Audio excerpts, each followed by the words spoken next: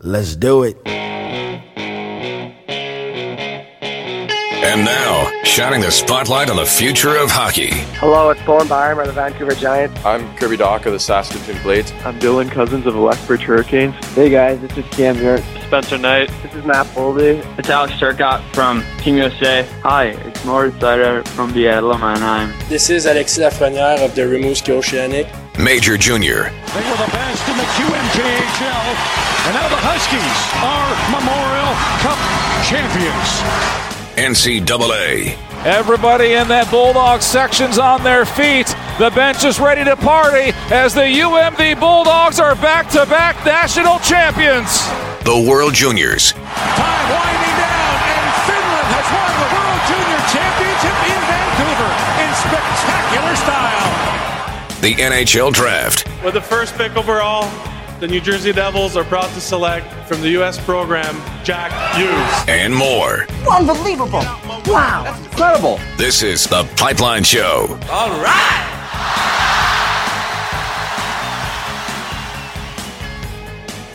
Well, good weekend, and welcome to another episode of The Pipeline Show with Guy Flaming. That is me. My name is Guy Flaming. You can blame my parents for that name. Thank you for taking the time to download this particular episode of the show. If you're new to this Pipeline Show, little project for you. I want you to tell me how you found out about the Pipeline Show, where you heard about it, and what made you download an episode. I'm always curious to see where new listeners are coming from, and maybe where you're getting it too, if you're getting it from iTunes or Spotify or SoundCloud, or you're just clicking on a link on Twitter or something like that. How you came across the Pipeline Show is of interest to me. If you're a returning listener, well, thank you very much for coming back for more of the Pipeline Show. It's great to have you along for the ride. Maybe you can tell me how long you've been a listener of the program. This show started back in 2006 on local radio here in Edmonton on TSN 1260. Back then it was actually called Team 1260. And then TSN and Bell took over the company, and it became TSN 1260, and that continued until, I guess about 2016 on radio. And then things changed at the radio station, and we moved the show to podcast form. And so for the last 2.5 seasons, it's been a podcast. And so I'm always curious to see how the audience has changed or grown, or where people are coming from. So if you can tell me, that would be great. And for those of you who get your podcasts at a place like iTunes or Spotify where you can leave ratings or comments, please do, so that other people who don't listen to the show or are new to the show or just stumble across the show, they are able to get a bit of a hint of what the show is like, and if it's recommended or not, and maybe that'll encourage them to download an episode and join the group. As always here on the Pipeline Show, we like to start each episode off with the question of the day, which I'm going to actually put up on Twitter as we speak right now. You might even hear some tapping in the background. That'll be me on the keyboard. This is going to be a pretty simple one. The question of the day, a question of the week rather. What is the surprise team so far this year in the Canadian Hockey League? Either because of the way they've played in a positive sense, or if you're disappointed in the way they've started. We'll go from that. There we go. So the Pipeline Show question of the week. What is the surprise team so far this year in the Canadian Hockey League, either in a good or a bad way? And, a surprise team. For me, the Brandon Wheat Kings have done worse so far to start the season than I expected they would. They are currently just on the outside of a playoff spot in the WHL's Eastern Conference, and they've played a couple more games than Moose Jaw, who is 1 point ahead of them in that final playoff position. Very early in the season to be talking about playoffs, but right now in their division, they're fifth, and I think I had them as second in their division, maybe third. So for me, Brandon is the team that's a bit of a surprise struggle. But tell me what you think. You can send me a note on Twitter. Reply to the thread on Twitter. How about that? At @TPS_Guy. All right, let's get to the news and notes for the week. And we'll start in the Canadian Hockey League with the top 10. That comes out in the middle of the week. So going into this weekend's action, the Sherbrooke Phoenix are now the number 1 ranked team in the Canadian Hockey League. They move up from 2-1, replacing the Oshawa Generals, who were 9-0 at one point. They're now, or at least When the ranking came out, they were 9-2, so they fall from the number 1 spot to number 2. The Edmonton Oil Kings are playing pretty well. They jump up from the 6th position to number 3. PA moves down 1 spot from 3 to 4. The Chicoutimi Saguenay hold on to that number 5 position. Owen Sound moves from 8 to 6. The number 7 team are the Cape Breton Eagles. Number 8, the Rimouski Oceanic. Peterborough enters the top 10 at the number 9 spot, and Charlottetown moves down 1 spot to number 10.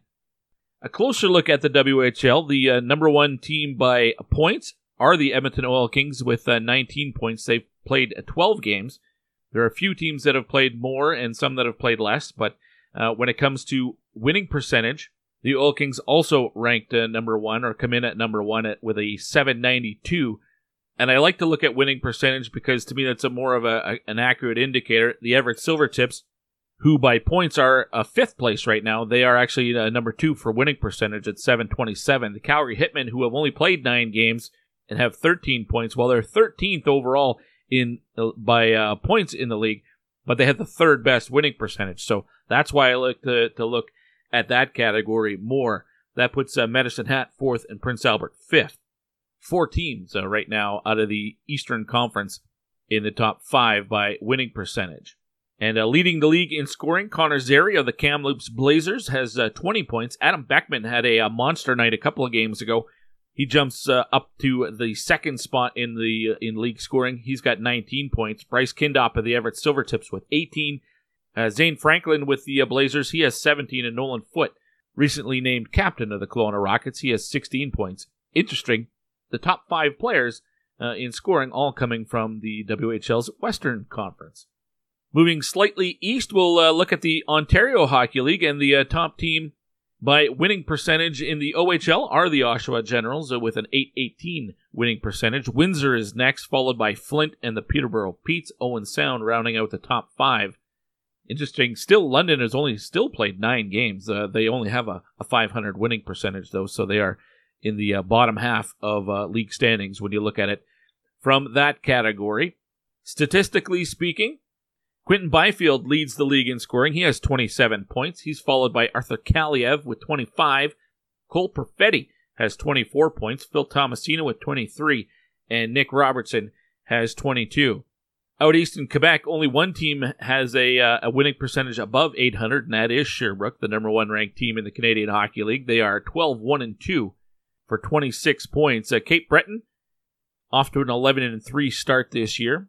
They're followed closely by Charlottetown, Rimouski, and the Moncton Wildcats. All of those teams are above 700 when it comes to their winning percentage.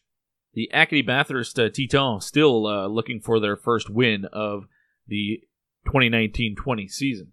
Natural progression from the CHL is U Sport, so let's go there next, and we'll start with the standings in U Sport. In the Ontario East Conference, Carleton is the top squad. They're off to a 5-1 record. On the East Coast, the Acadia Axemen, great name, 6-1 to begin the year, followed closely by the Varsity Reds from New Brunswick, the UNB Reds. Both of those teams playing very well. Acadia has played 1 more game and have 1 more win than UNB. In Canada West, the University of Calgary Dinos are the top squad right now with a record of 5-0-1 and 11 points. The University of Alberta has a 5-1 record. That one loss coming to Mount Royal last week in Clare Drake. A lopsided victory for the Cougars, a 7-3 final there for Mount Royal.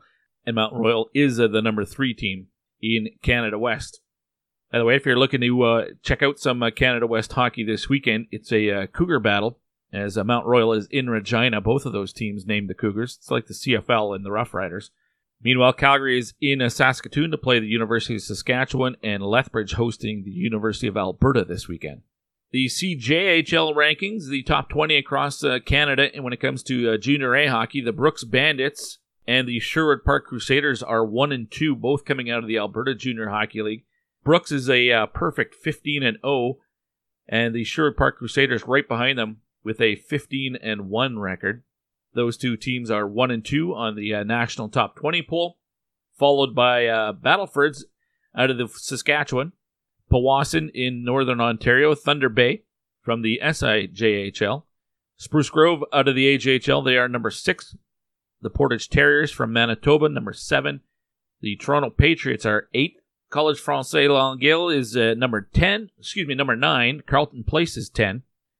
Timmins is 11. Wellington is 12, followed by Okotoks, Salmon Arm, Coquitlam, Edmundston, Steinbach, Oakville, Penticton. The V's are at 19, and Melfort is 20. I want to mention right now in the AJHL, Carter Savoy is a draft-eligible player and ripping it up this year. He has 37 points in 16 games. 22 of those are goals. Draft-eligible player in Carter Savoy. His teammate is Michael Benning, defenseman. He's 5th in league scoring, and obviously the top defenseman scoring. He has 25 points right now for the Crusaders. The NCAA Top 20, according to USCHO, is the number 1 team, the Denver Pioneers. They got 47 of the 50 votes. They're perfect 6-0 to begin the season. Minnesota State is number 2. Massachusetts, the Minutemen, are 3, followed by Cornell, who have yet to play a game. Notre Dame 5, Wisconsin 6, Providence is 7. Minnesota Duluth, the two-time defending national champs, off to a 1-3 start. They are still ranked number 8. Quinnipiac is 9. Boston College comes in at 10. Northeastern jumps from 15 up to 11. Penn State slips a little bit from 9 to 12. They're followed by Clarkson, St. Cloud State, Ohio State. North Dakota holds on to the 16 spot. Bowling Green is 17. Western Michigan, they fall from 14 to 18. Harvard holds steady at 19, and the Minnesota Golden Gophers round out the top 20. Some interesting games in the NCAA this weekend. Boston University is taking on the Lowell River. I was going to say the River Rats. The River Hawks. Providence is on the road. They'll play Boston College on Friday night. And some cool non-conference games. The Golden Gophers hosting the Duluth Bulldogs, so a Minnesota battle there. Wisconsin at home to Clarkson. Western Michigan Broncos travel and will play at Yost against the Michigan Wolverines. St. Cloud State welcomes Northeastern. That should be a good game. So lots of hockey action going on both sides of the border. Let's get to what's coming down the pipe today. We're going to kick off today's show with Mark Edwards of HockeyProspect.com. Of course, we rely on HockeyProspect.com throughout the last number of seasons here on the Pipeline Show. There's scouts in the buildings all year watching the games and put together a terrific list, and it all culminates right before the draft in the Black Book. It's become the staple of independent scouting across the prospect world of hockey. Anybody who follows the draft closely, I'm sure, gets a copy of the Black Book. Well, Mark Edwards is going to join us for the first time this season, get an overall sense of the draft class this year, and we're going to ask specifically about 3 players. They all happen to play for the U.S. Development Program, but Mark's got a good feel for those guys already, so we'll talk to him about that. From there, it's going to be the NCAA Campus Report, which is brought to you by College Hockey Inc. Old friend of the Pipeline Show is Ken Schott. Has been around the ECAC Conference for over 2.5 decades now. He's going to help us preview the conference. From there, it'll be an In the Dub segment for Dub Network. Ryan Chyzowski, who is a 19-year-old with the Medicine Hat Tigers. The Tigers actually coming up to Edmonton this weekend, and that club is expected to be one of the better teams in the league this year and off to a pretty good start. So we'll talk to him. Here's a guy who hasn't been drafted yet, but more and more we're seeing 19-year-olds being drafted by NHL clubs, so he could be a guy on the radar for some teams. So that could be a 2020 draft spotlight segment as well. We might call it that. But he'll be our CHL insider for the store nextdoor.ca. You can check them out, employing people with disabilities out in Yarmouth, Nova Scotia, and turning some junk into some really cool stuff. What they do is they collect as many broken hockey sticks as they can get their hands on, and they transform those sticks into some really cool products. Lots of furniture that you can have around the house, and whether it's picture frames or park benches, or if you got a sports bar and you want to put a table and some chairs that are all constructed out of broken hockey sticks. It's really cool stuff that they are able to put together, and it's for a great cause as well. So check them out at thestorenextdoor.ca. And then in our final segment today, we're going to catch up with a former WHLer who has taken his talents all the way to the East Coast. He's playing for the Acadia Axemen. Jordy Stallard is his name. And so it'll be a U-Sport update segment So a full slate of guests. We will kick it off, though, with Mark Edwards from HockeyProspect.com. That's coming up next here on The Pipeline Show.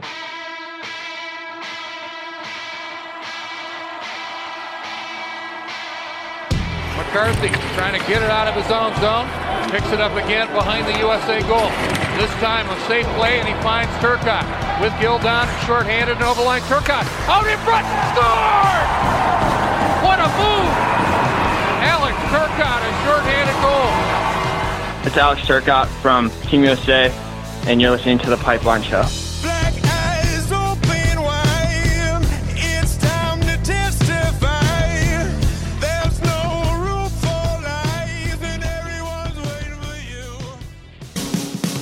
From the organization that brought you Mark Messier, Matt Benning, and Ian Mitchell, Spruce Grove Saints Junior A Hockey is officially back for the 2019-2020 season, with all the action taking place at the Grant Fuhr Arena in Spruce Grove.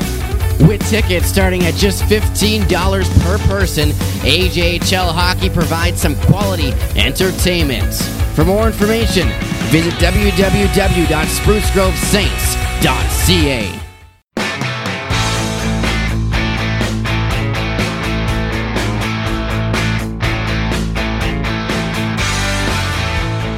You're listening to The Pipeline Show with Guy Flaming.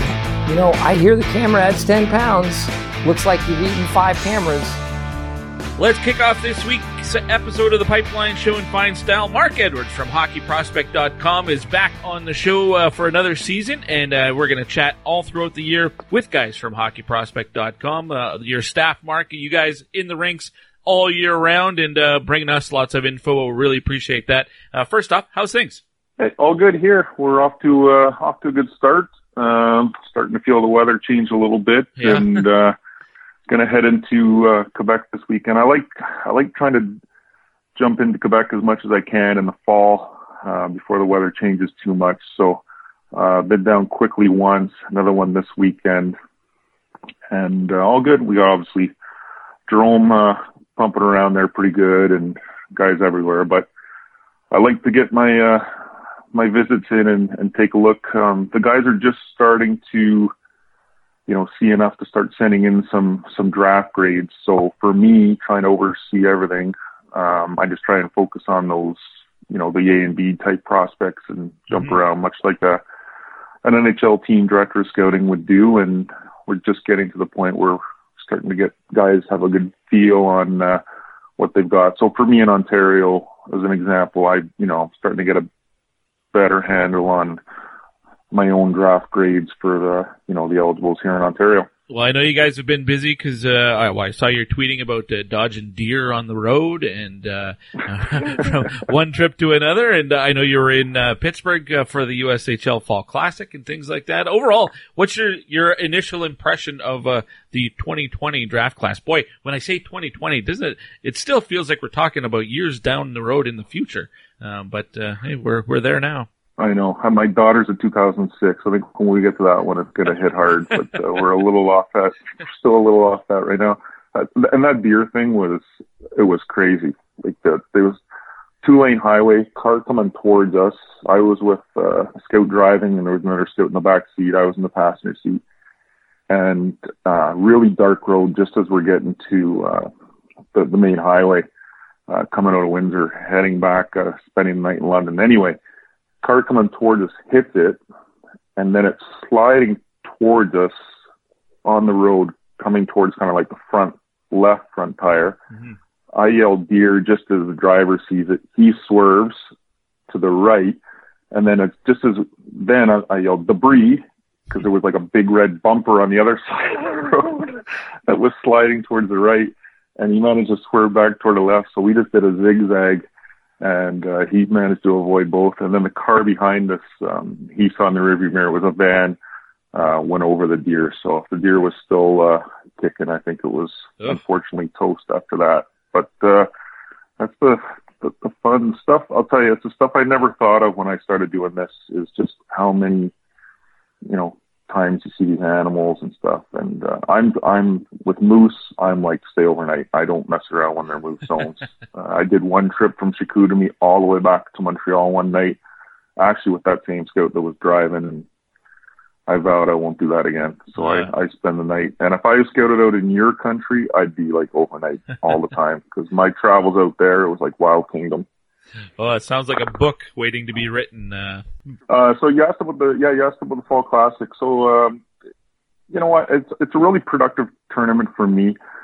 We've got Mike and Dusty covering that league, and it just gives me a chance right at the start to get a view of the teams, and I kind of have just my initial impression. And some guys jump out at you, right? Like either is, I don't see a draft in that guy, or that guy's a definite draft. Maybe he's a B, whatever. Mm-hmm. I mean, it doesn't really matter at that point what kind of grade I put on it. Those guys will start taking it all in and put their individual grades on it, and then I'll go back to it. But just a really good chance to get a look in one weekend at everything, and then go from there. So productive. It's only a 4-hour trip for me to scoot down to Pittsburgh, and it's a good setup. Other than the rink getting a little bit small for that event, it's a great complex. There's hotels right around it, like hotel right in the parking lot, for God's sakes. And the one I stay in is across the street, lots of restaurants. So it's a really good setup, except it's getting pretty tight. Like we're standing in the stairs, the aisles and stuff like that. We're packed in pretty good. But overall, I like it.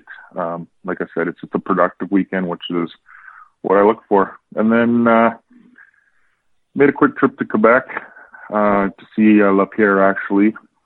And other than that, I've just been, covering my own little area here and got a pretty good feel for it. I still haven't seen two teams. I watched them on tape, but I kind of don't count that. So I got to see a couple teams go live, but I've seen the other 18 in Ontario, and we're jumping around pretty good and starting to get a feel for what this draft is going to be. Well, and I guess that would be the setup for the next question. What kind of draft is this? Would you consider this an average, above average, below average? What's the depth like right now, or is it too early to talk about depth? Maybe just in regards to the top 10 or maybe the first round. What's your early impression? Yeah, I really like the top 10 or 11. I think that's a good group. I guess a good way to give you an example, because I just said this to Jerome yesterday when we were talking. I said, I feel like our rankings go 9, 10, 11, 22, 23. I feel like that kind of 12 to 20 range in there, the guys just don't feel like they fit there, if that makes any sense. They all kind of feel like they should be more like the start again at 20-ish range. They just feel like there's not enough there to sit in that area. And there was a little bit of that last year, but as the season went on, some guys come out of the woodwork and it wasn't quite as bad. But and then the USA's a little bit weak this year, I would say at this point now. Again, it's early. I mean, this time last year, there was a few guys out of the USHL that hadn't really made themselves known, or even some high school or prep or whatever, right? But so it's really early, but I'd say at the same time, last year it was much stronger in the U.S. I think, the program, everybody knows it's going to be tough to match up last year's, but just the program in general, if you went up against other years, not quite as strong. Now, don't get me wrong, there's some players I like on the team, but just not quite as strong. And then the USHL in itself, which I just referred to, the Fall Classic, I think it's a down year for sure, especially for high end. I mean, there'll be some B's and C's, but some higher end stuff just isn't there. Prep and high school, that is just me, talking to our own guys. It's not sounding like it's going to be fantastic. So, when you start mentioning that many places in the States and it's all seeming like a bit of a weaker year, that's going to affect the overall draft. Now, here in Ontario, we got some high-end guys that we've been missing for a bit here this year, which is good. More enjoyable for me, obviously, when I'm going out. But I think there's more, I think there's more depth as well. This time last year, I had about 14, 15 guys that I had kind of draft grades on. And right now, it's really early. I'm a lot more generous and kind. But right now, I think I've got at least 30. So that's a big difference for the same time. This year compared to last year. And then the Q's got a little more high end. And then I would rate it kind of about the same as far as total drafts. Now, Jerome's just putting his grades. He did a preseason grades for me, and then he's going to tune that up now that he's been out there a month. But for me, when I just do my own, it's about the same, I think, but I've got some guys higher, as far as a few more higher end guys than last year, I think.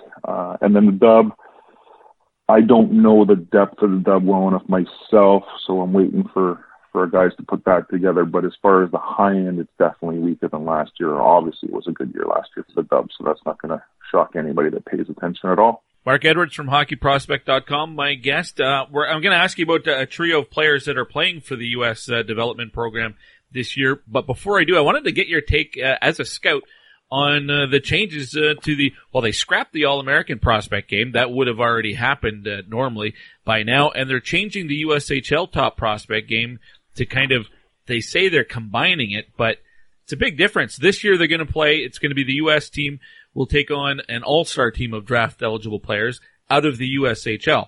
That leaves all the American CHL guys, all the American high school guys on the outside looking in. They would have played in the All-American game, so that opportunity for those guys to play in a showcase event is gone, except for those Americans that happen to be in the CHL. They could still play in the CHL top prospect game. But what's your take on it from a scouting perspective? Do you like the change, or do you wish they still had the two games separately?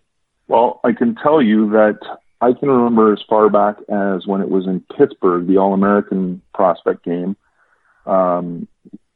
different scouts, and myself included, suggesting that they've got to keep the U.S. national program on the same team and just play the rest of the USAers because they weren't playing the game hard. So they didn't want to lay a finger on each other when they were on separate teams. Sure. And the game was just a very all-star-like game. In other words, it was awful. I mean, I was not a fan of that game, the All-American prospect game, and haven't been in any of them. Originally I reached out to a scout in August or something like that and said, hey, what's going on with the All-American prospect game? Where is it? I haven't even heard anything about it. Just kind of realized, all of a sudden it's getting late here. When is it? And, he replied back, he replied back that it was going to be in Plymouth in January and it was going to be USA against all the rest. And I'm like, oh my God, they listened to my idea. This is genius. So, and I can tell you, every scout I talked to was thrilled about this, that this was going to be the case. But I guess now it's a little bit different the way you described it. I still prefer this, but, excluding kind of the preps, and that's not the way I had heard it. I had heard it was still going to be preps and everybody included here. So it's a little bit different. It was still talked about as the All-American prospect game, not the top prospect USHL game, which has also been kind of weak. Yeah. Does that make sense? Yeah. No, I understand what you're saying. When I read the press release, that was what the impression was for me. A high school guy like Blake Biondi wouldn't be involved unless he was back playing in the USHL. A guy like Antonio Stranges with the London Knights would have played in the All-American game in years past, but I don't think he's suddenly going to go down to the USHL and play in their top prospect game, right? So I think there's going to be some differences. Yeah, I'll be honest. I didn't pay attention to that because I thought the scouts just described it as it was the new version of the All-American prospects game. That's what it was called, right? Yeah. Yeah. So I was thinking that it was just Team USA against all the best of the other USAs. In other words, last year they had it all. It was going to be the same kind of group, except this year all the program kids are on one team, so they don't have to worry about not laying a finger on each other like we had seen. And they play the best of the rest. And every single scout I talked to thought that was it, and we were all excited about it. If that's not the case and you're missing out on a Stranges or, like you said, whatever, a Biondi, that Biondi they'd probably let play. I mean, he started the year and all that. I don't know. I mean, I'd just be guessing at this point. So yeah. I didn't pay attention because I thought I had it all, the info from scouts, and maybe that's not the case. But yeah, I talked about it on one of our early podcasts actually after I had heard that, and just kind of mentioned that I was pumped about it, and every scout I talked to loves the idea. But I guess we'll take a closer look here and find out exactly what it's going to be. I'll have to call USA Hockey or something like that. All right, let's get to the short list of guys we wanted to chat about today. 3 guys. They all happen to be teammates playing for the U.S. team. And Ty Smilanic is I think a guy a lot of people expect to be a high pick this year, or at least potentially a first-round pick. What sort of early impression do you have of him? Yeah, so we're a little lighter on viewings as a staff on this team compared to the big team of last year at the same time. But that said, starting to get a little bit of a feel for them. And Smilanic was the highest guy on our list, in our early list, and we kept it that way for our September first release here that we put out a few weeks ago. Now I guess we're getting closer to the next list than talking about the first list here, but really competitive player. I mean, this kid's compete is through the roof, and his skating is also really high end. He's probably only around 6 feet 6'1". Yep. Actually, I was talking to a scout just yesterday or the day before yesterday, and the topic came up, like just about all of them seem like they've had an extra inch added on from the current roster, what they're listing them at, but that's not uncommon. But anyways, he's what I was trying to figure out was just how high end his skill is in the hockey sense. So I would say the hockey sense was a little bit lower grade than I originally thought, but again, we're really low on viewing, so I'm not kind of putting a stamp and that's where he is for final. And same thing with the skill. Probably not quite as high end as I thought, but again, really light on viewing so far, so I'm just going to leave that open. But he's a player that, with that compete in the skating, I really like.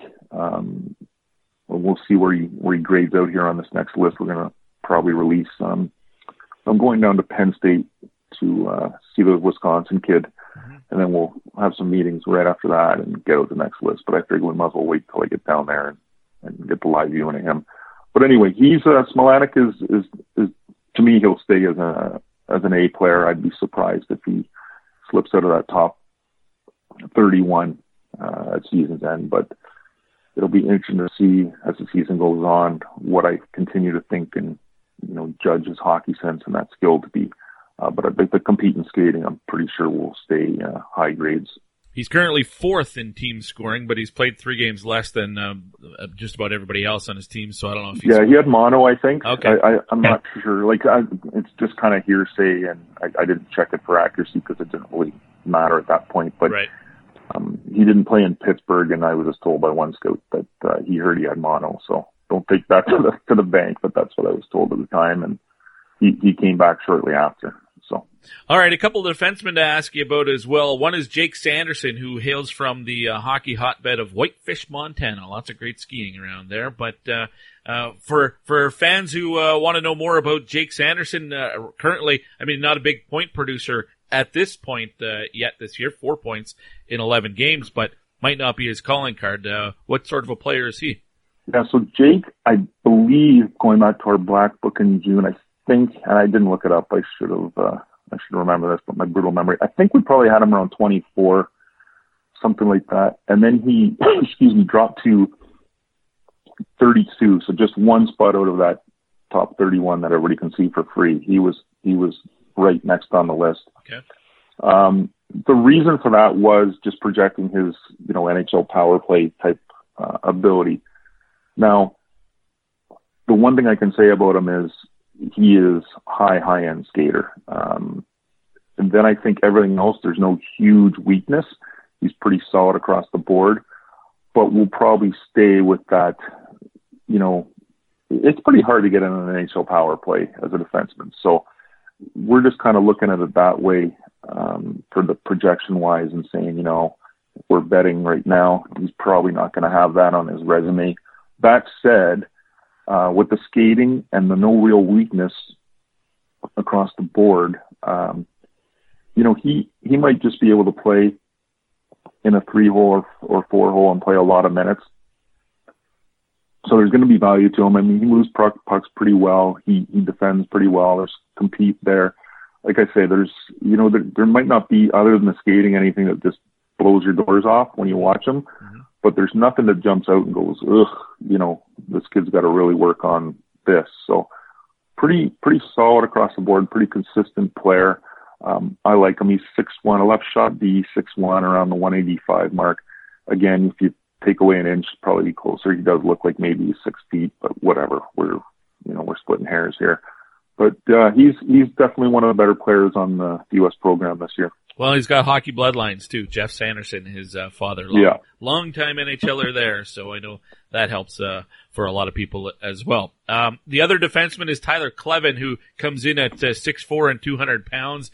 And one of the notable things I see on his record is most penalized player at the U17 last year at the World Hockey U17 tournament. I don't know if that's a normal trait for him, but when you're that big, maybe you have that physical advantage, and maybe he takes advantage of that a little too much.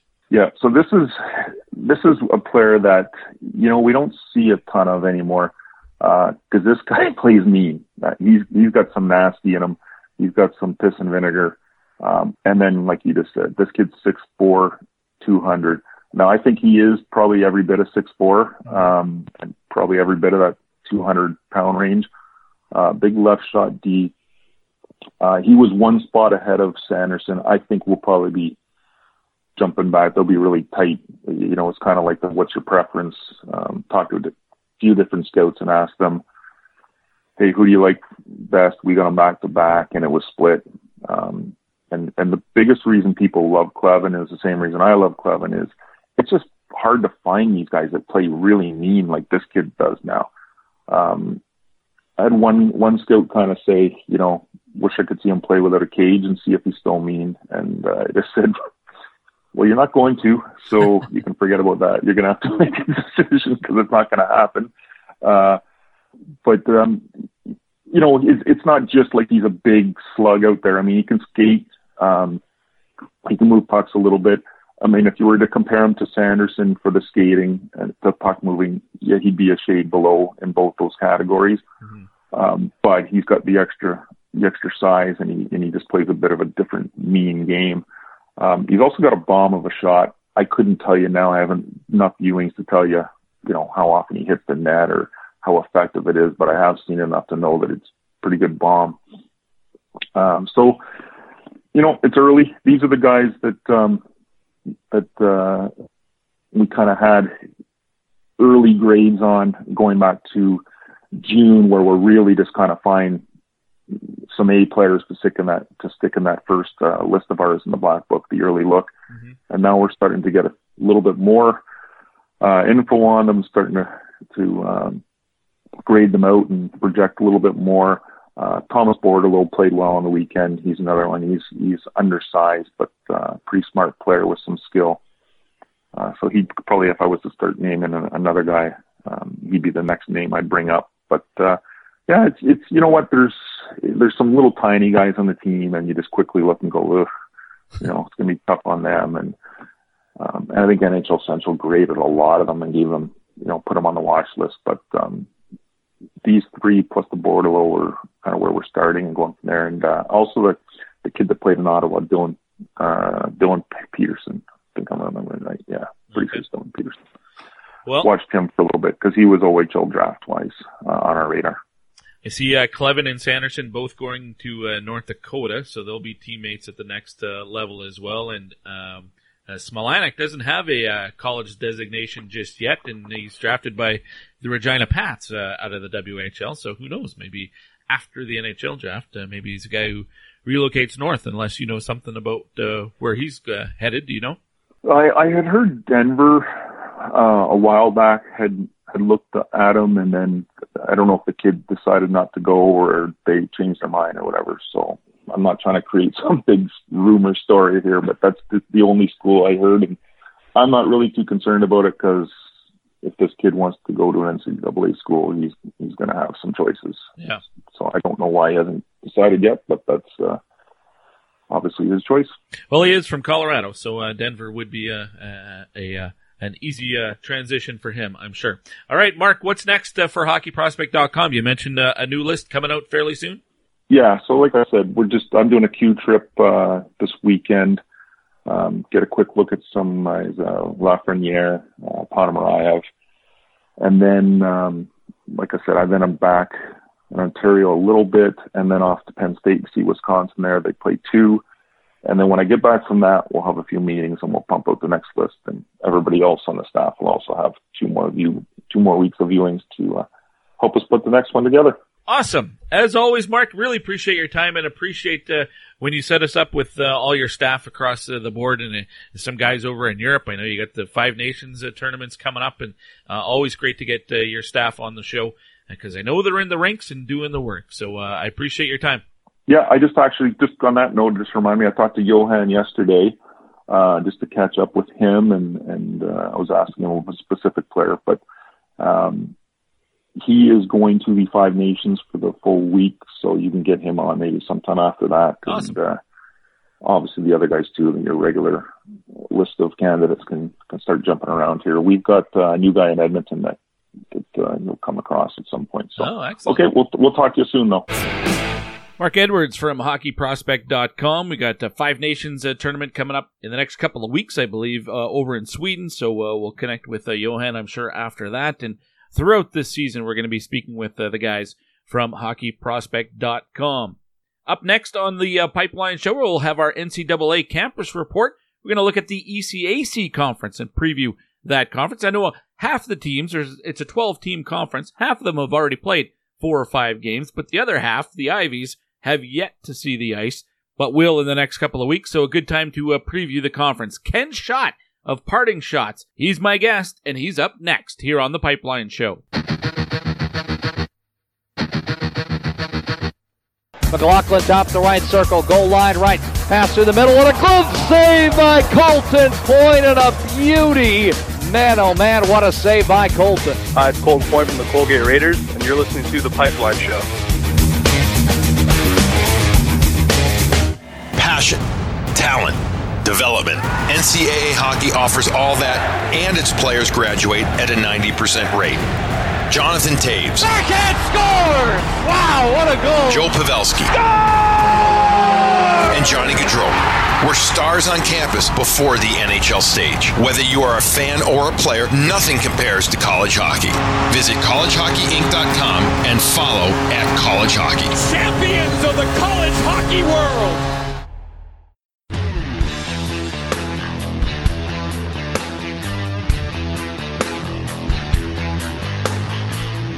You're listening to The Pipeline Show with Guy Flaming. I got a bad feeling about this. We are back on The Pipeline Show. It's time for the NCAA Campus Report segment. As always, it's brought to you by College Hockey Inc. If you are a player or you have a player in your family that is exploring all your options and you need to know what you need to do to maintain your NCAA eligibility, go to collegehockeyinc.com. You can answer a lot of your questions that you might have right on the website. And you can also get in touch with the fine folks at College Hockey Inc. My guest today is going to help us, preview kind of the ECAC conference of the NCAA, although half the teams are already playing games, but the Ivies get going here in the next week or two. My guest is Ken Schott, who has been a longtime contributor here on The Pipeline Show, but it's been a while, Ken. Great to have you on The Pipeline Show once again. How are things? Key, things are great. I'm happy to be back on the show. You know, like I said, it's been a while, and I'm not covering the college hockey per se anymore. I'm new duties at the Gazette, associate sports editor, but also hosting the Parting Schotts podcast, and we do a couple podcasts a week, including one on college hockey. So I do keep my hand in it. Mike McAdams, our beat writer now, but we both put together a podcast, and like I said, I had 25 years of covering the Union College hockey, and college hockey was a lot of fun. I got to cover national championship with the Dutchman in 2014, and I like my new role now, and it's a lot of fun, a lot of stress sometimes. Like I said, it's a lot of fun. Well, I mentioned half the teams are playing games already, and Union is one of them, and I guess we got to start there because 0-6 to start the year, we're not used to seeing that. What's gone wrong here for the Dutchman? Well, as I mentioned, Guy, I covered this team for 25 years, and then I covered some of the bad teams in the 1990s. Even those teams in the 1990s did not start 0-6. So this is a historically bad start for the Dutchmen. It starts with the fact that they lost 9 players from last year's team with the graduation. which, obviously expected. But then a couple of things happened in the off season with the Dutchmen. First, Jack Adams, who was their one of the top, expected top scorers last year, had 10 goals and 12 assists last year. He's a Detroit Red Wings draft pick. So he was at the Red Wings development camp over the summer, and he blew out his knee. So he's out. He's hoping. I talked with Jack last month, and he's hoping to be able to come back sometime this season, maybe around January. So he's working hard on his rehab. So that was one blow to the Dutchman. And the other blow was Liam Morgan, who finished his sophomore year as the third leading scorer of the Dutchman with 14 goals and 12 assists. And he was going to be the top returning scorer. And emphasis on the word was, because he decided to leave the college and go play with the Belfast Giants over in Northern Ireland. So he decided to turn pro and play in Europe. It was kind of a big blow there for the Dutchman. So you lose 9 players, and then on top of that, 2 of your top players expected back. And it's been trying to incorporate the whole new set of players. And Rick Bennett said last week they've been really haven't been working out on the offense much because they're trying to work on the defense. Well, it was working for a while. And three of those losses, 1 to Army and then 2 to Northeastern, were by 1-goal games. But then they went to a 4th-ranked UMass last weekend and got blown out of the arena both nights. And here's the one thing that really sticks out to me: the fact that this team is really not developing anything offensively. They really just can't get anything going. I mean, they've had less. They only had 15 shots on goal in one of the games. Let's put it this way: the Union women have been creating better offensive chances than the men right now. That's something's got to be changing, and especially this weekend coming up. They're playing their rival RPI. Last year at this time, Union was the undefeated team. RPI was struggling, and then RPI ends up winning both games, and that's just sent Union into a sort of a tailspin where they were just playing inconsistent hockey the rest of the season. And I think that funk is now carried over into this season. Is there any reason for optimism for Dutchman fans for the rest of this year, or does it almost feel like a lost season already? I don't see optimism right now. I mean, if they end up pulling off the upsets against RPI, I mean, for me to say that if Union to upset RPI, it's been a long time since Union's been the underdog in this rivalry, and I just don't see if they get Jack Adams back and another guy we should mention, Parker Fu.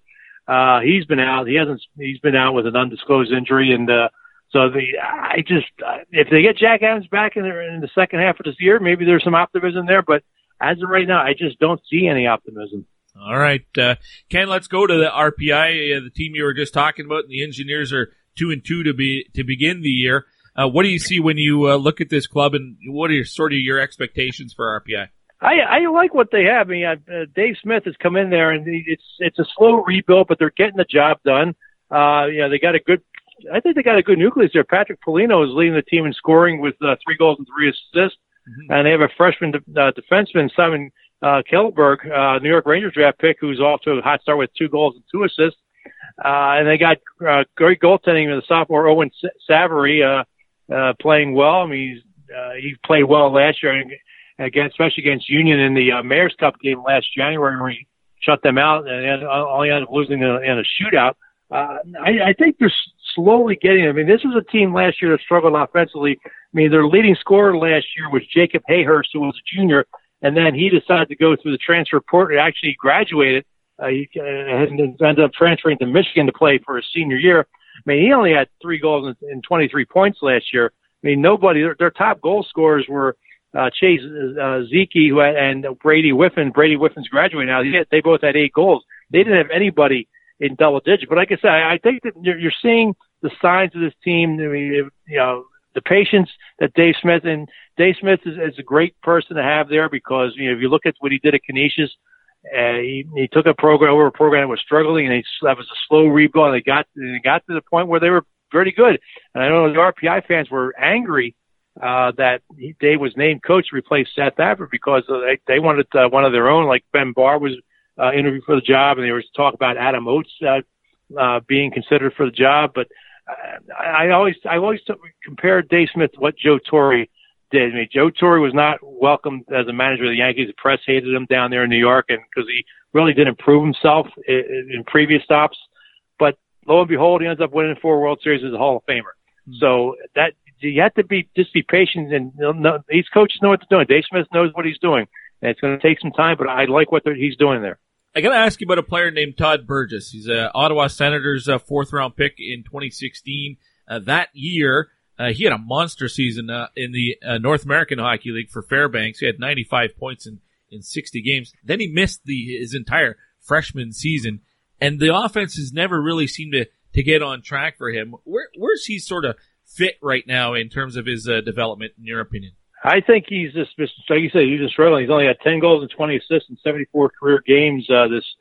He's got 2 goals so far this season, but it's one of those things. I think when he was recruited by Seth Appert, and I like Seth. I like talking with him on that, but I think one weakness Seth had at RPI was not getting offensive players, and I think Todd maybe lost some of his development there, and then now with Dave Smith, he's trying to find that role there. So. But I don't know if Todd's ever going to, put the points up that he did in juniors. All right. Of the other, I guess there's 4 other teams that are already playing games that we haven't touched on yet. We'll get to the Ivies in a second, but is Clarkson and maybe Quinnipiac, the Bobcats, are those the 2 teams to watch for this year out of the ECAC? They always are. Clarkson, of course, won the ECAC tournament last year. They lost their top goaltender, Jake Kiley, when he was signed with Vancouver after his junior season, but they're getting some great goaltending from senior Frank Marat, 1.98 goals against average, and they're doing a great job up there and getting things going. Zach Sikos is one of the top players in the league last year. He's already off to a hot start with 3 goals and an assist. And sophomore forward Josh Dunn also has 4 points and 2 goals and 2 assists. And one freshman to look out for there, Anthony Romano, an Arizona Coyotes draft pick. He's got 2 goals and 1 assist here on the young season. So I like the fact what they're doing up there, and I think Clarkson hockey's back to where it was a while ago. And the Bobcats are off to a 3-1 start too. So Quinnipiac playing pretty well for Rand Pecknold. Yeah, it's always the case, man. They're going to be good no matter what. They ended up winning the tie for the regular season title last year with Cornell. Ended up getting upset in the playoffs by Brown, but they're going to be good every year. You know what Pecknold brings to that team, and obviously you got Andrew Sorchage in goal. He was great last year, 1.51 goals against average last year. So it's and of course Keith Petruzzelli's actually played so more this year than I think you have Odin Tufto, a junior. Hasn't scored a goal yet, but he's got 6 assists to lead scoring in that department. So I like what they're doing right there. And in Quinnipiac, like I said, it's always going to be tough, a tough team to play. All right. Well, how long until the Ivies get going? Are they playing this weekend or is it the weekend after? It's going to be the weekend after. They're playing some exhibition games against each other right now, but they'll get going the following week. All right. And of course, Cornell is obviously the class of the Ivies right now. So I expect them to be, the coaches and the media both picked them to be the top team again this year. All right. Well, for casual fans who might not know the ins and outs, why are the Big Red the team to beat?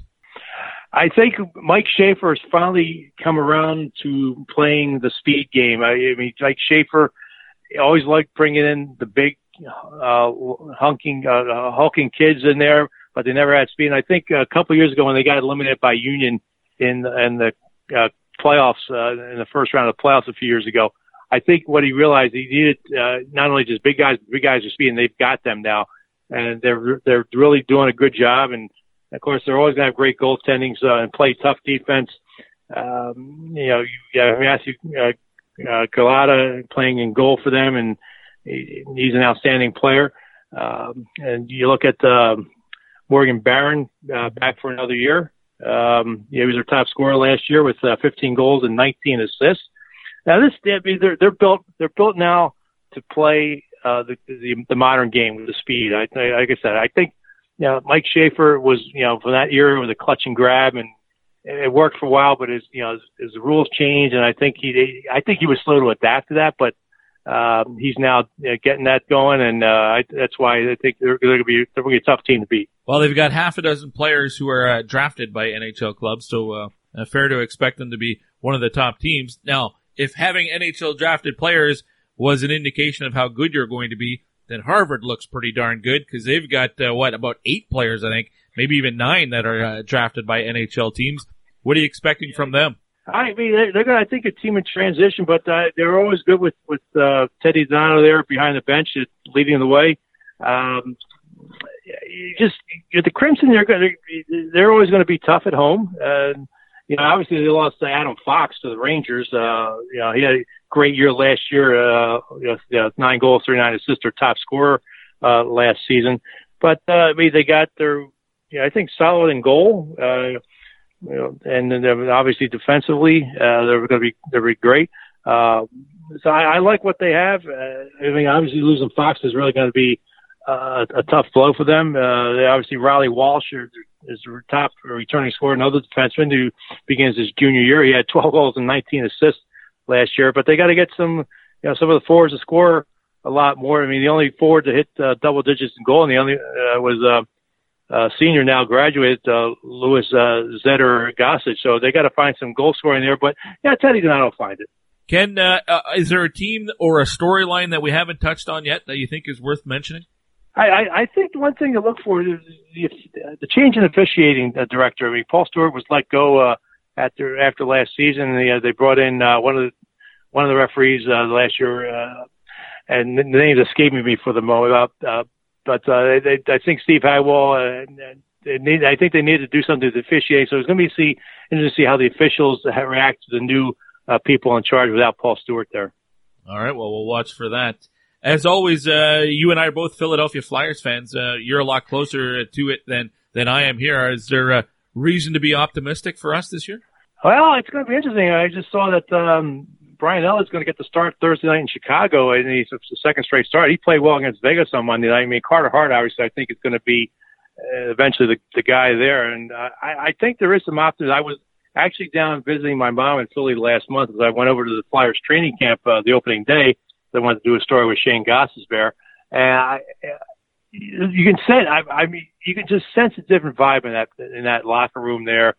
I had a chance to help to interview Elaine Vigneault, and he just seems down to earth, and is relaxed. But he's not going to take any gruff, and he's going to call guys out that aren't playing well. And I think that's what this team needs. And I also the fact that Elaine's, like I said, a very relaxed coach. At least likes to seem to keep things loose in there, and I think that's important for this team. Because I think under Hackstall, they were just stressful, and just the culture there. And Ron Hextall, the general manager, and the accusations that he had a spy in the. I mean, I don't know how true that was, but I think there's a lot. The atmosphere is a lot different for that team right there. I mean, there's off to a somewhat slow start, which they've had in the past, but I sense it's going to be a lot different this year. So I think do they make the playoffs? They're in a tough division. I mean, you got to look at that Metro division with the Capitals, Carolina, the Islanders, the Rangers. That's a tough division, but they got to just get going here. I mean, I like the fact that their penalty kill's a lot better this year. The power play seems to be a lot more active than it had been. I mean, so I like what's going on right there. It's going to take time. I think a lot of the fans expected things, them get off to a great start, and it doesn't happen yet. But like I said, there's a lot more, it's a lot calmer there, and I think it's going to be, they'll be fine. And I think once they get to rolling in the season and get into January and February, I think they'll be fine. I think they'll sneak into the playoffs. Ken, we know where you are at the Daily Gazette. How do people get a hold of the Parting Schotts podcast? Well, the Parting Schotts podcast is on the website at dailygazette.com/sports/Parting Schotts. It's also on Apple Podcast and Spotify. Awesome. We'll definitely be checking that out, and I hope you don't mind if I call you again this year. Thanks, Keith. Take care.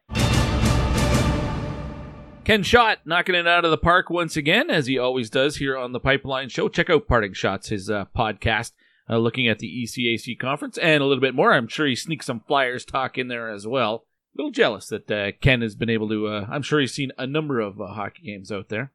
It's on my bucket list, get out to Philly and watch the Flyers in person, but obviously being a little further away, it's probably not going to happen for a while.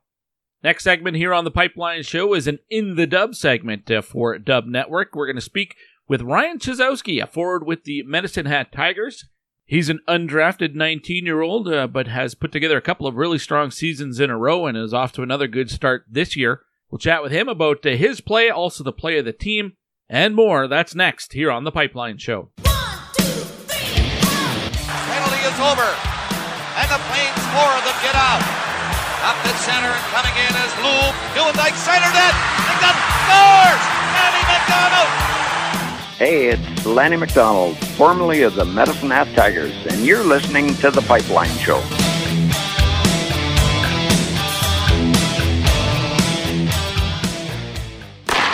Pack your weekend with WHL hockey action.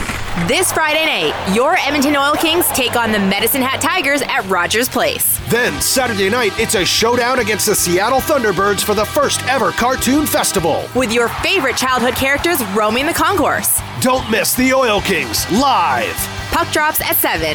Great family entertainment at Rogers Place starts at just $20 a seat. Save on day of game pricing now at oilkings.ca. You're listening to The Pipeline Show with Guy Flaming. All right, thumbs up. Let's do this. Leroy Jenkins! Back on The Pipeline Show with Guy Flaming. It's an In the Dub segment brought to you by dubnetwork.ca. Stay up to date on everything happening around the world of the Western Hockey League by visiting dubnetwork.ca on a regular basis. All right, let's get to my guest, who is coming at us from the Medicine Hat Tigers. Ryan Chyzowski is my guest. Ryan, how are you? I'm doing good. How are you? I'm doing well. Pretty interesting season thus far for the Medicine Hat Tigers. It's a big year. Maybe we'll start there. 50th season for the Medicine Hat Tigers this year. As a player, do you kind of get caught up in the excitement of that big milestone?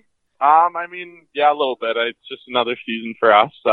I think just kind of coming back, obviously, with a little bit more excitement with our team, more so just knowing it's a big year for us and that we got a lot of older players and, we got the chance to kind of go for it this year. Well, and so far this year, team's been playing pretty well, and part of a couple of monster lopsided victories. You beat Swift Current 10-1. You beat Red Deer 9-1. Coming off a loss, though, against the Calgary Hitmen, and they've beaten you twice this year. It's going to be a tough go this season. The Central Division at the top end is going to be pretty tough, and you got an interesting match against the Oil Kings this coming weekend. But in your perspective, how's the season gone so far for you and the Tigers? I think it's gone good for us. I mean, we've been winning games, and obviously we got to figure out a little bit of a way to beat Calgary that's kind of be getting us. But I think it's been going good. We've been working hard. Everybody's been improving a lot.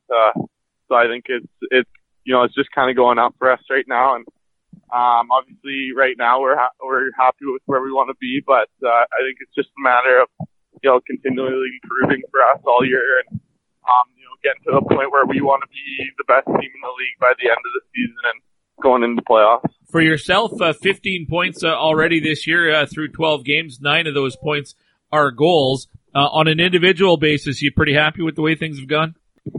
Yeah, I am pretty happy. I mean, I think, obviously there's times where I think as an older player, you need to put up points and help your team win games. So, I think, that we've been winning and, I've been contributing and our line's been contributing, has been huge. So I think it's just a matter of keeping that going and continually getting better too. For you, this is a year 4 in the WHL, and you talked about being an older player now. And as that happens, you have to take on more of a leadership role. Does that come naturally for you? Yeah. I mean, I think it's something that I've always kind of looked forward to, kind of coming up in Medicine Hat. So I think it's something you kind of take on with excitement, and it's just you kind of help the young players out and mentor them through kind of the struggles that you've gone through and whatnot. Kind of lead them and show, set by example your play and everything. So it's been fun experience for me. I've kind of grown into that the past couple of years. So it's, I feel like I'm getting more comfortable with it this year being, that much older and whatnot. So. Well, when you first arrived in Medicine Hat, you had guys like Chad Butcher and Steve Oury and Mason Shaw, Matt Bradley. I mean, there's a long list of guys who have gone through that organization since you've been there. Do you take a little bit from all of those guys now that you're expected to play that leadership role? Yeah, for sure. I think it's huge having them kind of, when you're a young guy, you learn a lot from the older guys. I think they're the biggest kind of teachers for you, and they're the guys that you want to get to, and they're kind of in the position that you want to get to. So you obviously watch them a lot closer than, you know, some of the other guys. And I think it's huge, just kind of the way they hold themselves off the ice and their work ethic and everything. That's kind of one of the biggest things I took away from my older players when I was younger. For those of us who have been around and covering the WHL for many years now, it's really neat to see Willie Desjardins back in the WHL, and we look at it that way. But for you, it's a new experience. You weren't there when the last time he was coaching in Medicine Hat. So what's that transition like for you as a player to have a guy like that come back to the organization, even though you weren't there his first time around? Yeah, it's been unreal. I think he brings a lot of knowledge, obviously going up to the NHL for a while and then coming back. So I think it's been a good change up for us right now, and he pushes us to, you know, be better even when we're playing good. So I think that's been a big positive for us and helped a lot of players out, having a little bit of a fresh start too. I think it's been great. I mean, I've loved him so far, and I like the knowledge he brings to, you know, just kind of making you better every day and pushing you. So, is there any intimidation at all involved? I mean, this is a guy with NHL on his resume now. Were you a bit nervous, not sure what to expect? I wouldn't say I was nervous. I mean, he's a pretty genuine guy, so yeah, I think it's easy to kind of listen to him and look up to him. But it was definitely a little bit nerve wracking having kind of that new kind of whole shift come in and all his different, you know, systems and how he wants to do stuff. So I think that was the biggest thing. Ryan Chyzowski of the Medicine Hat Tigers, my guest here on the Pipeline Show. Who are your team or your line mates this year for the most part, Ryan, or has that changed a lot? No, right now it's been Brett Kemp and Cole Sillinger. Well, I got to ask you about Cole Sillinger because he's got 15 points through 12 games. This is a rookie in the WHL, and go back to your rookie year, you had 12 points in 52 games. And he's already past your rookie numbers. Tell me about Cole Sillinger and how impressed you must be just to have him as a line mate. Yeah, it's pretty impressive. He's a pretty good young player, so he's definitely physically mature for his age, and just plays the game at an elite level and thinks at an elite level. So it's pretty fun to watch, and you know, sometimes me and Kemper kind of sit there and just watch him do some crazy stuff and think, wow, you kind of forget it. And yeah, it's pretty amazing. Well, looking forward to watching him here this weekend against the Oil Kings. For yourself this year, it's mentioned earlier, it's your fourth full season in the WHL. You haven't been drafted yet, and I guess you could still be this year. What's sort of your outlook on the whole NHL draft scenario now? I mean, your draft year was 2018, and you weren't selected then. Do you pay much attention to the draft now? Is that on your mind much, or are you just kind of making sure you do what you can at this level and hope things work out after? Yeah, no, I don't really focus on it much anymore. I mean, I think it's just a matter of playing the best I can play. I want to win here with Medicine Hat, so I think that kind of takes care of itself after that. And I think it's a matter of you got 5 years of junior to play, and I think if you make the best of it, it kind of takes care of itself after that. So I think I just want to, you know, obviously, like I said, I just want to win here and play as good as I can for the Medicine Hat Tigers, and then they kind of see if anybody wants it after that, or if it'll kind of happen, or if it won't. But I think, yeah, I'm trying not to really think about that. All right, I am curious. Next year, I mean, you do have another year of eligibility after this one, if you're back in junior hockey or not. There are a number of former Tigers who are at the University of Alberta right now, and that U Sport option using your WHL scholarship, obviously a pretty good one. I know that's still a year and a half away for you, but when do you start thinking about that potential? Yeah, I mean, I know my brother's in there. He plays out in University of Waterloo, and I talked to some of the guys at U of A there. They love it there, and they've kind of all put it in my ear that, you know, if it obviously didn't work out, then I could, you know, go look into those places. But I'm trying, you know, just kind of focus on my junior right now, focus on the Tigers. And, it's obviously a great option to still go to. Sorry, and it's a good league still. I mean, there's guys coming out of there getting pro contracts and whatnot, and I think it's something important to still go to school. I kind of enjoy doing that myself. So, obviously my first option would be to try and get a contract on a junior, but I think it'd definitely be something I'd look into if that didn't work out. Nice. Ryan Chyzowski of the Medicine Hat Tigers, my guest. 27 goals last year and 27 and 28 assists. So pretty even split between your goals and your assists like that. Do you see yourself more as a shooter or a setup guy, or is it I guess it's pretty clear it's a bit of a mix. Yeah, I think I've kind of tried to take on more of a shooting role this year. I try to put on a little bit more of a shot first mentality. I have a heavy, quick release that I want to use more. So I think that's helped me this year, and just kind of taking charge of my game and getting more chances. Ryan, lastly, I mentioned 50th season for the Medicine Hat Tigers. It's also the 50th season for Bob Ridley behind the microphone of the Tigers. And I know anybody who's ever had anything to do with the WHL speaks very highly of Rids, but and I know him as a broadcaster myself. But as a guy that's on the bus with a legend like that, give me a bit of a sense of what it's like to be around Bob Ridley. Yeah, I mean, he's always a happy guy, easygoing guy. It's always kind of cool to see him around the rink still. He's been there since the start of the Tigers, so it's pretty amazing to see that and think about that. But yeah, I mean, he's just a genuine, unreal human being that it's always kind of makes me happy to be around and talk to. He's always there to talk to about whatever. So it's pretty cool. Obviously, listening on the radio sometimes, watching our highlights, you kind of hear his play-by-play. He's got a pretty legendary voice that I think a lot of people would recognize. So it's cool to be around him and kind of see him every day and just kind of witness that. Awesome. Ryan, I really appreciate your time. Best of luck the rest of the way this season with the Tigers and whatever happens after your junior hockey career. Thanks for taking the time. Yeah, thank you. It's Ryan Chyzowski of the Medicine Hat Tigers. Those Tigers are up in Edmonton to play the Oil Kings tonight, as a matter of fact, if you're listening to this on Friday when the show initially comes out.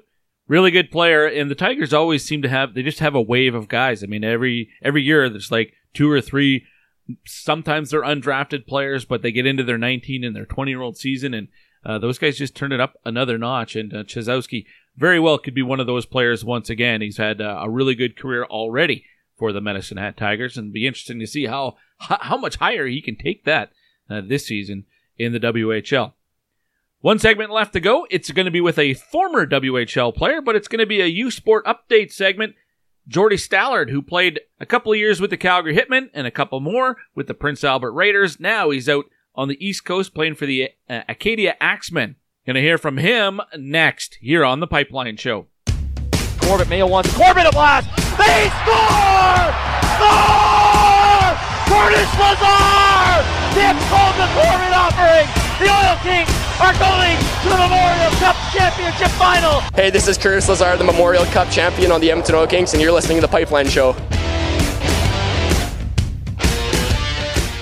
There's a lot of people with disabilities that can't just go out and find a job. So we set out to create a business to fill those needs, one stick at a time. The Store Next Door Gift Shop is a Yarmouth-based manufacturer and retail outlet store. So we make great ideas that any of our employees come up with, and we reuse and recycle as much as possible. Our most popular item is probably our hockey furniture. We take broken hockey sticks and turn them into different products. We go through a lot of hockey sticks. A whole lot. Considering that it's only been a year and we're shipping internationally, I think that's been a huge success. Most people's reactions are, wow, you do this here? We don't accept can't here. Everyone here learns in different ways, but we want to give everybody every opportunity to find exactly what works for them. There's nothing better than when a customer buys something and then one of our employees say, I made that. They have meaningful lives and build things they can be proud of and get a paycheck for it. I'm Amy Acker, and we change lives one job at a time.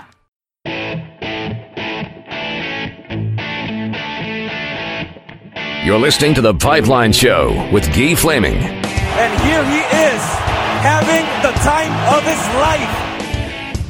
We're back on The Pipeline Show, final segment of this week's episode, and time to talk a little U Sport hockey once again, as we like to do on this program, and we catch up with a lot of former CHL guys who are using their scholarship packages from whichever league they played in, and continuing their developmental path onto a potential pro career. And my guest this week was in the WHL and is now playing in his second year in U Sport out in the AUS Conference of U Sport hockey. And you are in, we're speaking with Jordy Stallard of the Acadia Axemen. Welcome to the program, Jordy. How are you? I'm good. How are you? Thanks for having me. Pleasure to catch up with you. I watched you your entire WHL career out here up till recently, and so it's good to catch up and see how you're doing now. And I see the team is off to a pretty good start. First place in the conference after dropping the first game of the season. You've rattled off 6 in a row. Things have gone pretty well for your club. Yeah, for sure. I mean, obviously it's a pretty big year for us hosting nationals. Wanted to come out and have a good start. I think the first game was a little bit of a wake-up call, but we found ourselves on a little bit of a streak, 6-1 now, and we're playing really well and just hope to keep it moving forward here. What's the biggest difference for you? This is year 2 for you now, and you go back to your WHL career, and that second year is probably a lot easier than your first year. Just getting used to, I mean, there's no surprises. You've been to all the rinks, that stuff. Do you feel that way about your time here in the U Sport as well? Yeah, I think so. I think it's just a matter of fact of getting familiar with everyone and getting a little experience under your belt. School and hockey, handling both at the same time can be pretty challenging, but I think I got a better understanding of it now, and yeah, I'm really enjoying my time here so far. We're going to talk a lot about the hockey part, but we shouldn't ignore the education part. What are you taking? Business. Okay. Was that just an easy decision for you, or did you know what you wanted to take when you first got there? I mean, I kind of bounced around a couple different options, but I figured business was the most general, and I didn't really have much interest in anything other than playing hockey, so I figured just go in that, and a couple of the guys are in it, so that helps out as well. All right, so the end goal for you is to continue your hockey career after your time at Acadia and get a pro contract, whether it's in North America or over in Europe. Yeah, I guess I should rephrase that. School is important to me, and I do want to do well, but the goal is definitely for sure to extend my hockey career after the fact. Tell me about the program out there. I obviously, out west here, we don't get to see those schools play very often. We're pretty familiar with Canada West, of course, but what's it like playing in AUS? It's good. I mean, this is the first time I've been out east, this far out east, and I got here in January of last year. It's good. It's fast paced. It's still really good hockey. We play on actually Olympic ice side surface, so that was a bit of a change. The practices are a bit more tiring, that's for sure. But no, it's good. Oh, that's funny. Now, of course, you mentioned you arrived out there midway through last season. Actually, did you actually get to play any games with Acadia last season? Yeah, I think I got 13 games in and then 3 playoff games in. Okay, perfect. Now you started the year off in the ECHL, and maybe just take us through that decision to stop playing professionally and use your scholarship package. Was that an easy choice for you? I mean, throughout the first half of the season there in the coast, I was bouncing around with the idea. I started out in Allen, in Texas. I got traded within a month of being there. Traded to Indy, and was playing, and nothing was really happening. I knew about the WHL scholarship package, and it had to be used within 18 months or whatever of your 20-year-old season. And I didn't want time to tick down. I knew school was important, go get a degree, and nothing was really happening for me contract-wise. I wasn't playing at my very best, so I figured use the option of the WHL scholarship package, and made the choice of Acadia. Jordy Stallard of the Acadia Axemen, my guest here on the Pipeline Show. Maybe let's go back and revisit your WHL career a bit as well. Now you're from Manitoba, right, Brandon? Yeah, Brandon. Yeah, correct. But you started in the dub with the Calgary Hitmen. They drafted you in the 4th round way back in 2012, and played about 2.5 years with the Hitmen, and ended your WHL career with the Prince Albert Raiders. When you look back now at your time in the league, what stands out to you? Oh, I got everything. Probably just the relationships that I made, the friendships that I made. I went out to Calgary at a pretty young age, moving away from home. Nothing but great things to say about that organization. It was awesome. Got traded to PA and another great organization, small town community. I love that. It was kind of cool to be able to play on both teams, kind of both ends of the spectrum, small town and the big city. So yeah. It was awesome. Yeah, that is neat that you get the whole spectrum there, going from big market to one of the smaller markets. And interesting to see last year the Prince Albert Raiders win the WHL championship the year after you leave. A little bittersweet there to not be a part of it, but you get to see a lot of friends celebrating. Yeah, it was awesome to see them win. I mean, it starts right from the top with the manager, Chris Hunt, and the coaches. Habshide, they're great. They deserve to win. I said it right from the start of the year. These guys will be a contender after the year that I left. We had such a strong young core group. Just really happy to see them win. Now, after the 2017 season, you were drafted by the 2016 season, drafted by the Winnipeg Jets, and obviously didn't end up with a contract for you. Maybe just go back. I know that's probably not easy to talk about, but that must have been a tough part of your career. Yeah, I mean, it was a lifelong dream to get drafted in the NHL. It was pretty cool to be drafted to Winnipeg, kind of home 2-hour drive away, so it wasn't bad at all. But yeah, definitely going into my 20-year-old season, I knew I had to have a big season if I wanted to get a contract. Didn't work out. It still is my goal to this day to sign an NHL contract. But yeah, I mean, I guess you just kind of take a plan B and start looking at different options. That's kind of why I went to the coast, see how things worked out. And that didn't work out there, so just trying school now. But it was cool, and I'm still looking for it. Your last season in the Dub, 44 goals, 91 points with Prince Albert that final year. That is a really strong season. Did you have any kind of like an invite to pro camp or anything like that? I know it didn't end up with an NHL contract, but there must have been interest. I went to Ottawa's main camp, and then I went to the Belleville Center's AHL camp as well. At least you know that you're on the radar for teams. Yeah, I mean, I just got to put my best foot forward. I know I got to get a lot bigger and stronger still if I want to get to the next level, but hopefully that's what these 4 years will do. When your junior eligibility is up and you got to make that choice of where you're going to steer your career, and that decision you're looking at the ECHL or using your scholarship package, you ended up choosing the ECHL, but was that an easy choice to make? And what kind of what were you weighing between the two paths? Yeah, that at the time of making that choice, it actually was a pretty tough choice. I knew that there was no contract on the table, so I knew I'd have to go to an East Coast team. And at the time, the plan was just go to the East Coast team, sign a one-way deal, and hopefully succeed there, do well there, and get a call up and maybe an AHL contract offer.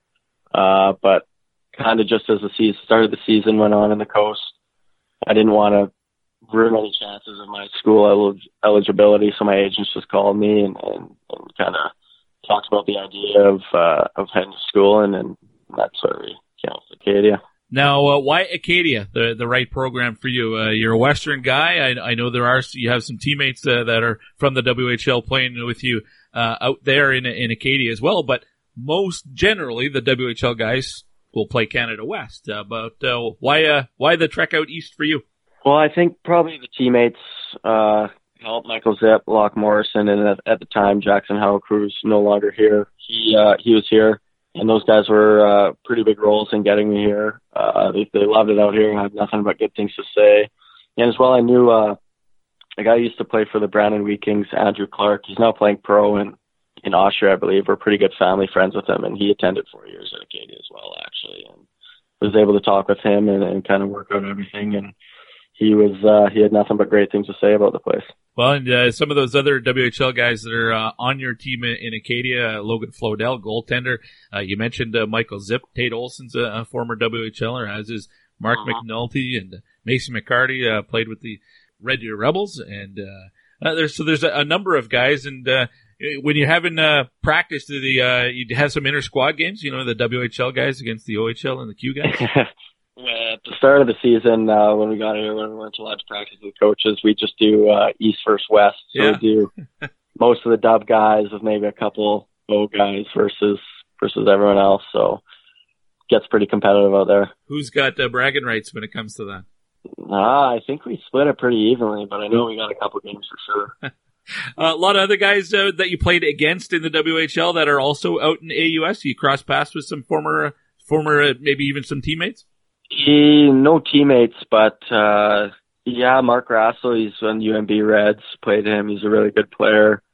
McDonald's on St. FX. I believe he was in Everett, yeah. Right. But there's a couple guys, that came out here. Now, how long does it take you to get used to sort of the what the rivalries are like? Like, who is the arch rival for Acadia out there? I'd probably say St. FX is our rivalry. It didn't take very long at all to notice that one. The games are always pretty intense. No, it's a 7-team conference, so I imagine it's easy to get up for all the games, and teams like UNB are perennial powerhouse, so those games have to be pretty intense as well, I would guess. Yeah, for sure. I mean, I guess anything can happen in the league, but these teams are good. They're pro teams, and we just got to make sure we bring it every time we play them. So this weekend, you have a couple of games. A lot of conferences will play home and home, but just geographically, you guys are close enough to each other that you don't have to play the same team in back-to-back nights. Like this weekend, you're playing St. Mary's, and then you're on the road in Prince Edward Island. And so geographically, it means you can that schedule is kind of different.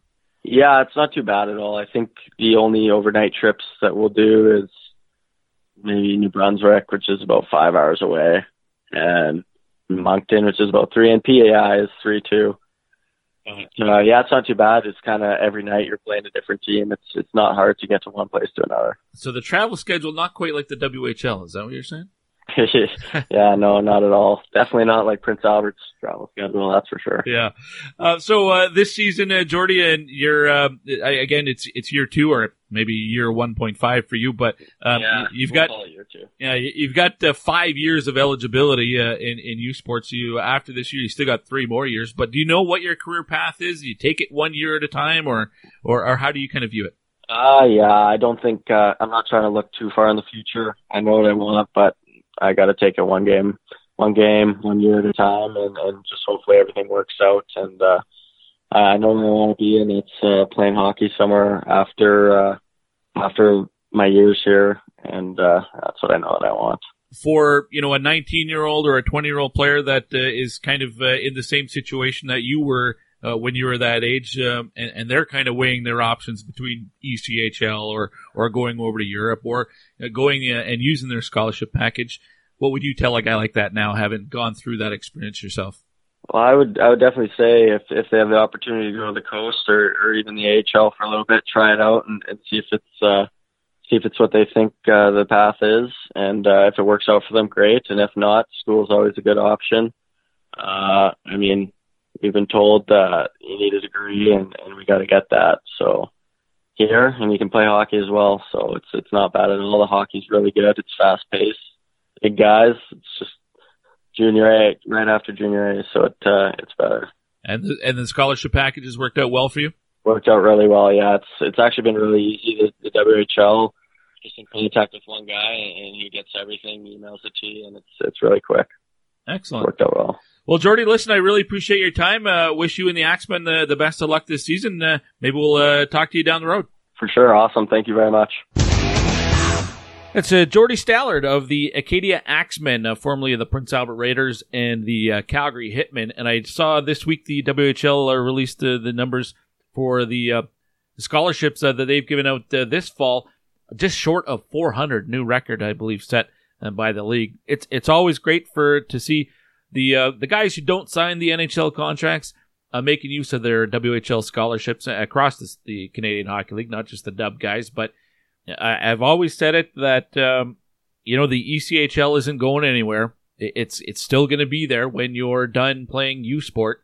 Now, you heard Jordy say it, and he did it. He went to the ECHL and played for 6 months and decided it wasn't the right fit or the right time for him, so he's making use of his scholarship. I think that's the smart thing to do. And I'm not going to hold it against a guy that decides he's going to go to Europe or play in the ECHL or the American Hockey League and just becomes a career minor leaguer, and that's fine too. I mean, you're getting paid to play pro hockey. That to me is still a WHL success story. But I do tip my cap to the guys that use their scholarship packages while they can, and then go on and play professionally after that. And with that, that wraps up this week's episode of The Pipeline Show. Thanks to all 4 guests that you heard from on this week's episode, and all of those interviews done Tuesday, Wednesday-ish, except for one. The final segment there with Jordy was done yesterday on Thursday. But that means that early access for patrons at patreon.com/thepipelineshow. Everybody who has signed up to be a patron, they've had access to those interviews for 2 or 3 days already. If that interests you, if you'd like to get early access, then go to patreon.com/thepipelineshow and check it out. A couple of bucks a month is all it takes. You can sign up with your credit card. It comes out at the start of every month just automatically. You don't even have to think about it. And while $2 won't mean a whole lot to you, accumulates and means a whole lot to me and to the future of the Pipeline Show. So I appreciate from the bottom of my heart everybody who has already signed up to be a patron. And to those who are maybe hearing this right now and are going to go check it out and will sign up as well. Thank you very much. Next week on The Pipeline Show, I do have one confirmed guest already. It'll be the 2020 Draft Spotlight segment guest. We're going to head over to Sweden, and Noel Gunler, potential first-round pick in the 2020 draft, he is going to be on the show next week. And the other guests yet to line up, but there's going to be a CHL Insider. There'll be an In the Dub segment. There'll be an NCAA College Campus Report. Pretty much everything you've come to know and expect from the Pipeline Show. You know what to expect. So between now and then, get out there and watch some junior or college hockey so that you and I can talk about it next week here on the Pipeline Show. Until then, my name is Guy Flaming. See ya.